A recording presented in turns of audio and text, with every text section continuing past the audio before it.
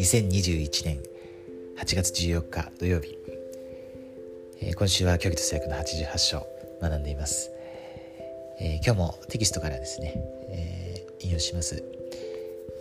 後ろの方の家族の成分研究と家庭の夕べのためのアイデアというところですね。ここから引用します。教義と制約88章の14から33節、95節から101節。これらの節から復活についてどのようなことがわかりますか？これらの真理は私たちの選択にどのような影響を与えるでしょうか？この復活のことがですね、いろいろここに書いてあるんですけれども、ちょっと一部だけ読みます。21と22節を読みます。私があなた方に与えた律法、すなわちキリストの律法によって清められない者は別の王国、すなわち月の境の王国か星の境の王国を受け継がなければならない。日の境の王国の律法に従えない者は日の境の栄光に耐えられないからである。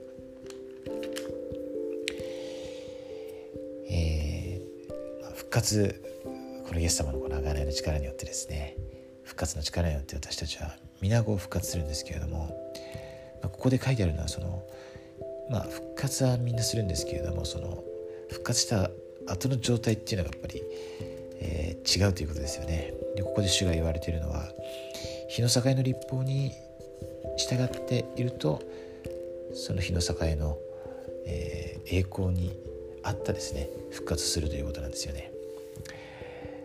そして、この後にも続きますけど、月の境のこの律法に従っている人たちはその月の境の復活を受けるわけですよね。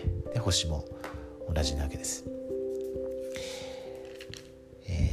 私たちはこの福音を学んでいますね。そして福音というのはこの日の境の律法なわけですね。制約もそうですよね。私たちが主と制約を交わしてそれを従うときに、それはまさにその日の境のキリストの律法なわけです。そしてそれに従うことによって清められるんですね。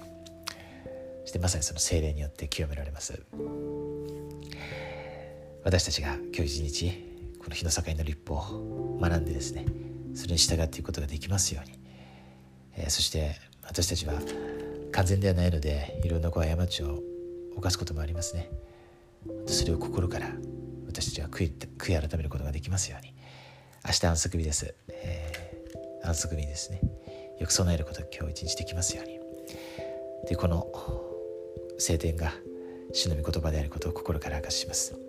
主は生きておられて私たちの救い主、贖い主です。